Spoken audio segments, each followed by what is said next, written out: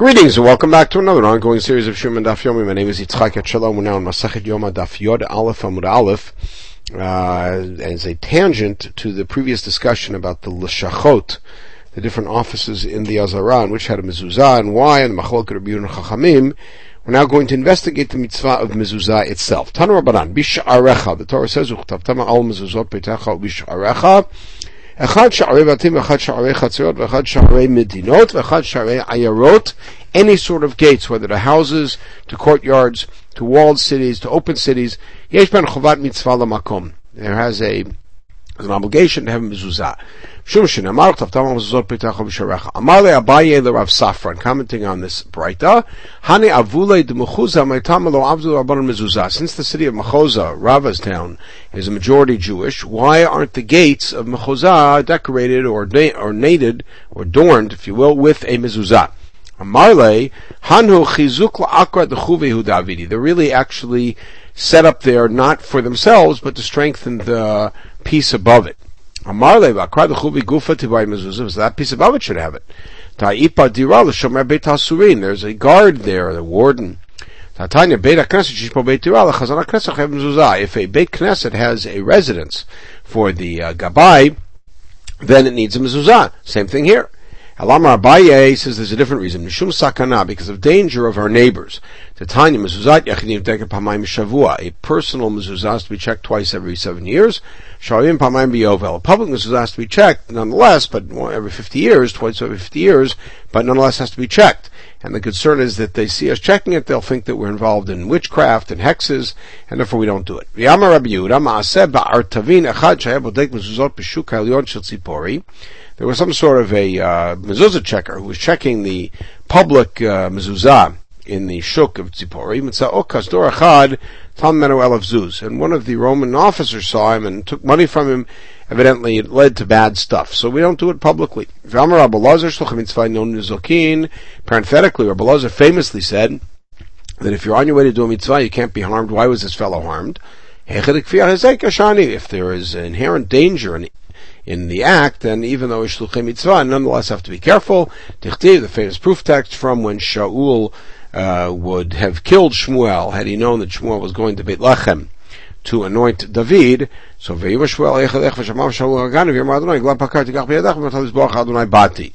Shmuel says, I can't go to Beit Lechem to anoint a new king, one of Yishai's sons, because Shaul will hear that and will kill me, Hashem accedes to that concern and says, okay, so take an animal and say that you're coming to bring a korban.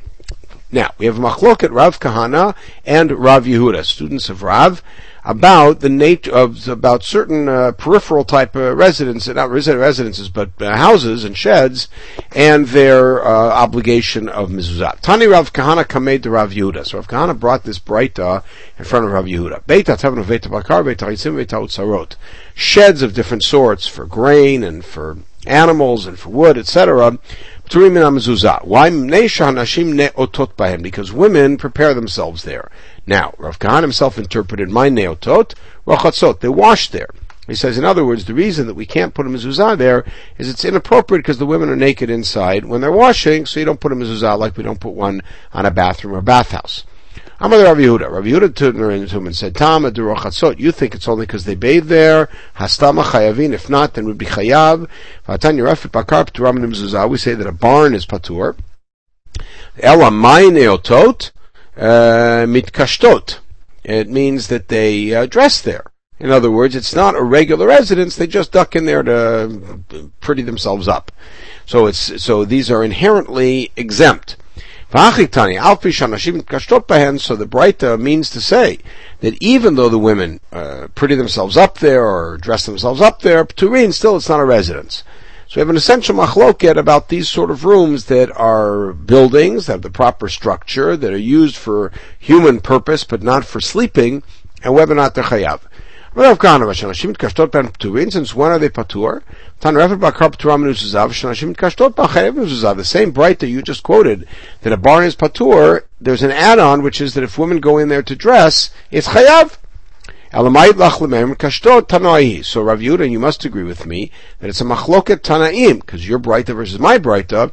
whether such a place is pachayav. The didami stam tanoihi. So therefore, I'll say the same thing, that a stam circumstance is a machloket tanaim.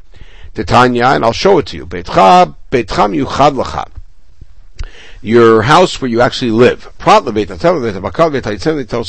and excluding these storehouses, which are exempt. Like you say, Rav Yehuda. And some people say they're chayav, like I say, so it's a machloket. So the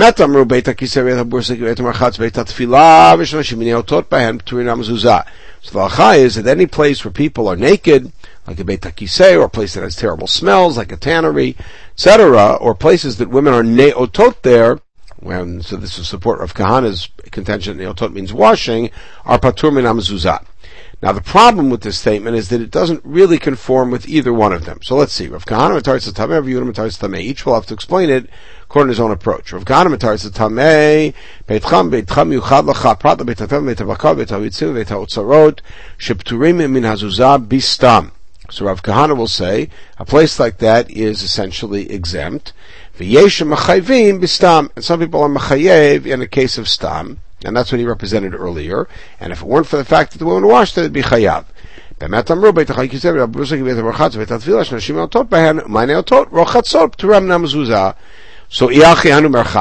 Rav Kahana, it's difficult because according to him that neotot is rochatzot, it's the same as a merchatz. So the answer is Ashmin Merchatz to Rabim, Ashmin Merchatz to Yachid. There's a Beit HaMerchatz, a public bathhouse, and then there's this place that a woman might go in to clean up and wash up. Wash up meaning like take a shower. Because I might have thought a public bathhouse which has lots of bad smells, but individuals want maybe there's a mezuzah there, Kamash Malan that there's not. That's how Rav Kahana would learn that brighter. Yehuda Mataritz Tameh, he'd read it as follows. Meaning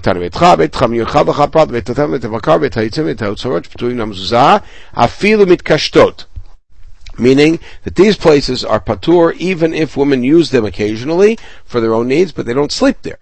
Some people say you're chayav if they dress there, but not if they don't use it at all. Everybody would agree they're patur if they have no use. Because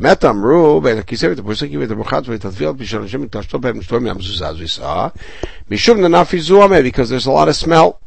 And so Rav Yehuda therefore says that is not addressing an issue where an individual woman might bathe. Rav Yehuda stam divrei kol patur. Will he agree that in a case of stam, all will agree it's patur?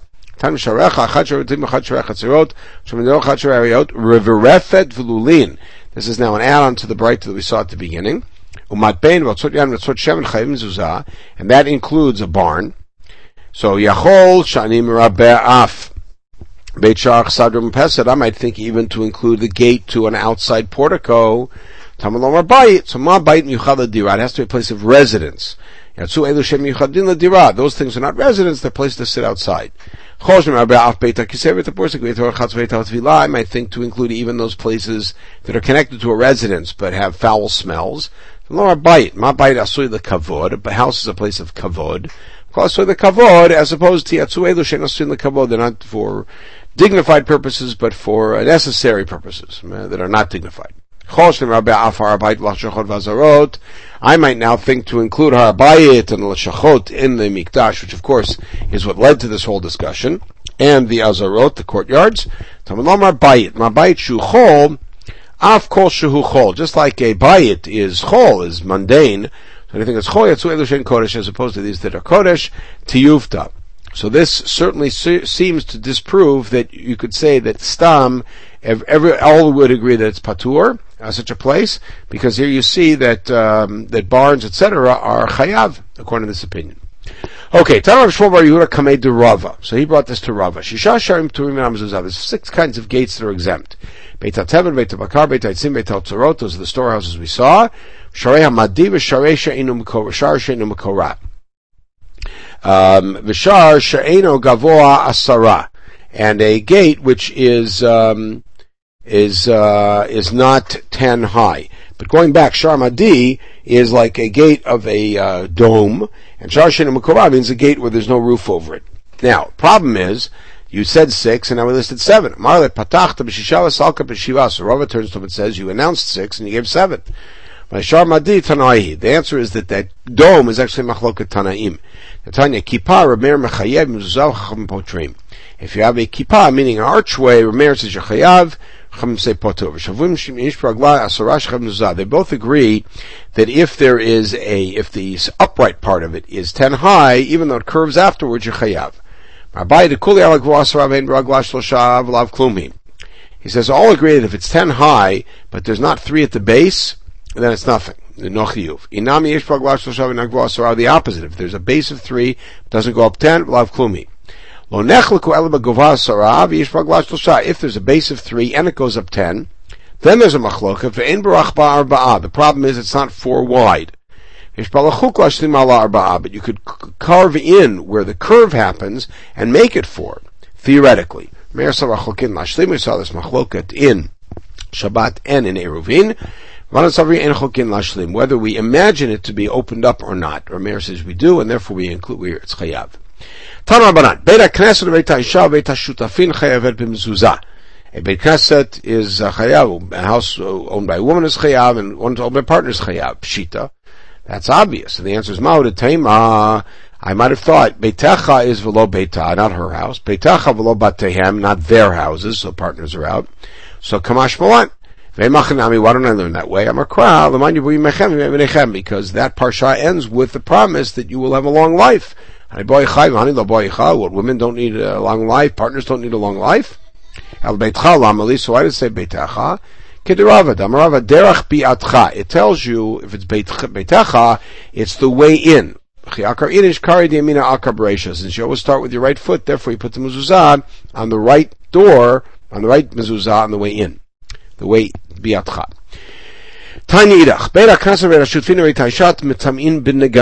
And now we see an association, as I put in the note, between the responsibility for mezuzah and the vulnerability to nigaim. So such houses could be metameh b'nigaim. Pshita, so it's obvious. Again, we're going to look at the masculine singular. Lo v'lo la, lo v'lo lahen. I might think that it has to be his house and not her house, and his house and not their house. So Kamash Malan, that it still is Metam B'Negaim, Ve'machinami, why don't I learn that way? Amarkrab, Beit, Beveit Eretz Achuzatchem. The beginning of the parsha is, V'natati Negat Sarat, Beveit Eretz Achuzatchem. I'll put Negat Sarat in the house, in the houses of the land that you own. Elolo Lamali, Lo Mali, so what's lo, therefore? Mishmiach Meched Beito Lo, Shotzel Ashil Kelav. V'omer She'en Lo, Kodesh Baruch Hu Mefarsemo, Shefanet Beito, Prat Namashil Kelav L'Achirim, Prat Namashil Kelav L'Achirim. So Lo is actually teaching something of an ethical lesson here, which is, who does God afflict? Somebody who keeps his house to himself and doesn't ever lend anything to anybody else and keeps saying he doesn't have anything. So HaKadosh Baruch Hu publicizes it by making him do the procedure of Taharat HaBayit, in which he has to take everything out of the house, and then everybody sees that he really had this stuff.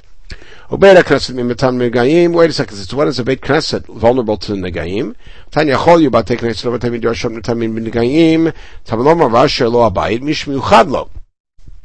A house that belongs to a person. Aren't owned by anybody. So Lokasha Harameir Harabanan. That's the machloket. If it has a month for the chazan, or for the gabbai, it doesn't have a residence, Rameir says still chayav, Chachamim say you're exempt. Both rabbanan. If a Beit Knesset has a dirah, it has. If not, not. Could be both cases where there is no dirah. If it's in a big city where a lot of people have access to it, then it may be vulnerable. But the kfarim of the village is not. But it's not, the opposite. In the krachim, since it's owned by the public, it therefore would not be vulnerable to negaim. So krachim is not vulnerable. Tanya, achuzatchem etama b'negaim, ve'in Yerushalayim etama b'negaim. Yerushalayim is the only one that's exempt. That the only exemption I heard was makom mikdash. Sounds like a shul and a Beit Midrash are metamei. Even though they're in big cities. So how could you, the last distinction you made between krachim and kfarim doesn't work. So Amar Yehuda, ani lo shamati al makom mikudash bilvad. Not mikdash, but mikudash, meaning a Beit Knesset, a Beit Midrash, those are all exempt according to that approach. Okay, Raikami Palgi. What is the essence of this machloket about Yerushalayim? Tanakama Savim, Tanakama Rabbi Yehuda. Tanakama Savim, Yerushalayim non tchalkal shvatim.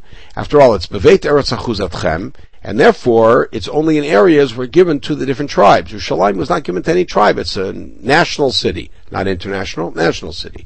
Rabbi Yehuda Savar Yerushalayim tchalkal shvatim. He holds that it was. Pluk Tanai and Tanoi. It's the same machloket we have. The Tanya Maya Bechalkol Shel Yudah. What was Yudah's portion of the Mikdash? Har Habayit al Shachot v'Azarot. So the whole Har Habayit, the offices, and the Azarot, the courtyard. What was the Binyamin's chelek? The Ulam, the Heichal, Beit Kodesh HaKodeshim, the actual building. So I tell you, there was a little strip of territory that went into Binyamin's land. That's where the Mizbeach was. So Binyamin had the Mikdash, Yehuda had the Mizbeach.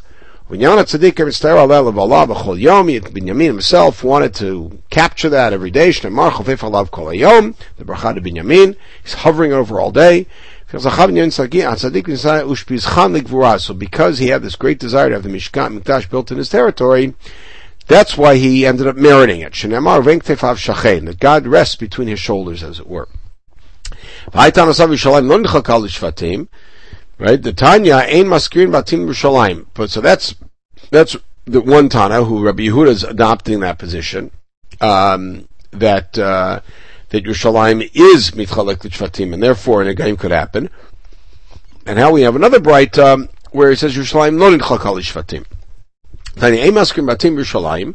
You're not allowed to rent out houses in Yerushalayim. Fishein Yerushalayim doesn't belong to anybody. Not even beds. Not if somebody brings a korban, they come back with a pelt, the people who let them stay in their house forcibly take those, at least as some payment for having let them stay there, because they can't actually collect rent. So you see, it's derech eretz to leave something behind of your own gift for your host. But going back to the distinction we made, since when are houses in Kfarim subject to Negaim? Atanya la'achuza anshi yichbeshu ota. Kivshu ota v'lo chilku al lishvatim. Chilku lishvatim v'lo chilku leveit avot. Chilku leveit avot v'en kol achad makir shalo minayin. So we're talking about the separation of the land, and it has only when you conquer it, and you divide it by tribes, and you divide it up into batei avot, and you divide it up into particular families, and everybody recognizes their place. So